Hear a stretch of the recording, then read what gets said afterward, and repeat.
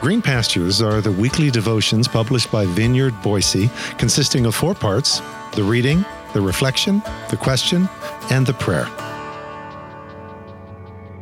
Green Pastures for Saturday, August 12th. Wild delight of God's unstoppable creative power. Today's scripture reading is found in Romans chapter 8, verses 31 through 39 from the Message translation, which reads, "So, what do you think? With God on our side like this, how can we lose? If God didn't hesitate to put everything on the line for us, embracing our condition and exposing himself to the worst by sending his own son, is there anything else he wouldn't gladly and freely do for us? And who would dare tangle with God by messing with one of God's chosen? Who would dare even to point a finger? The one who died for us, who was raised to life for us, is in the presence of God at this very moment, sticking up for us. Do you think anyone is going to be able to drive a wedge between us and Christ's love for us? There is no way. Not trouble, not hard times, not hatred, not hunger, not homelessness, not bullying threats, not backstabbing, not even the worst sins listed in Scripture. They kill us in cold blood because they hate you. We're sitting ducks. They pick us off one by one. No, none of this phases us because Jesus loves us.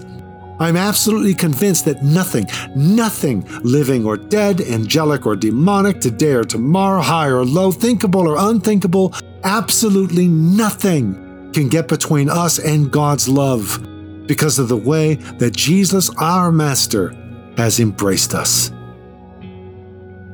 Whew. And this, my friends, is God's Word. Cue the full battery of artillery. Cue the booming timpani drums. Cue every extra brass instrument available. Let the massive church bell ring until every one of them is cracked like the Liberty Bell.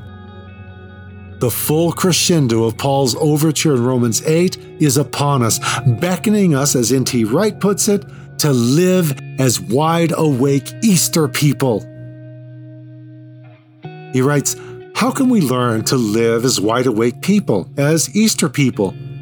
Here I have some bracing suggestions to make. I have come to believe that many churches simply throw Easter away year by year. And I want to plead that we rethink how we do it so as to help each other as a church and as individuals to live what we profess.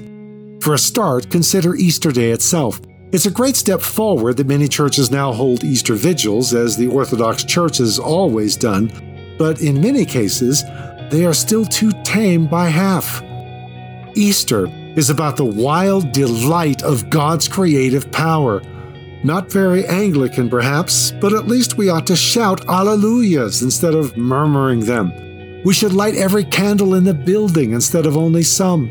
We should give every man, woman, child, cat, dog, and mouse in the place a candle to hold. We should have a real bonfire, and we should splash water about as we renew our baptismal vows.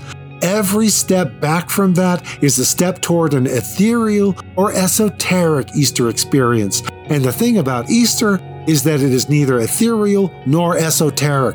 It's about Jesus coming out of the real tomb and getting God's real new creation underway. Is it any wonder people find it hard to believe in the resurrection of Jesus if we don't throw our hats in the air? Is it any wonder we find it hard to live the resurrection if we don't do it exuberantly in our liturgies? Is it any wonder the world doesn't take much notice if Easter is celebrated as simply the one-day happy ending tacked on to 40 days of fasting and gloom?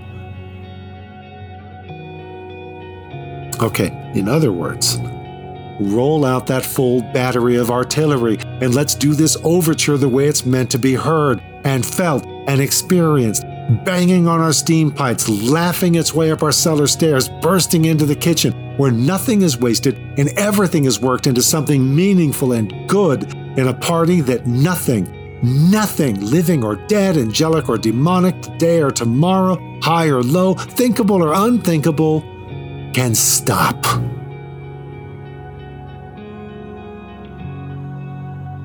So, as we pause for a moment of personal reflection and prayer, ponder, what will it take for you to be drawn into this dizzying climactic overture? Would you describe yourself as part of the wide-awake Easter people? Would others describe you this way?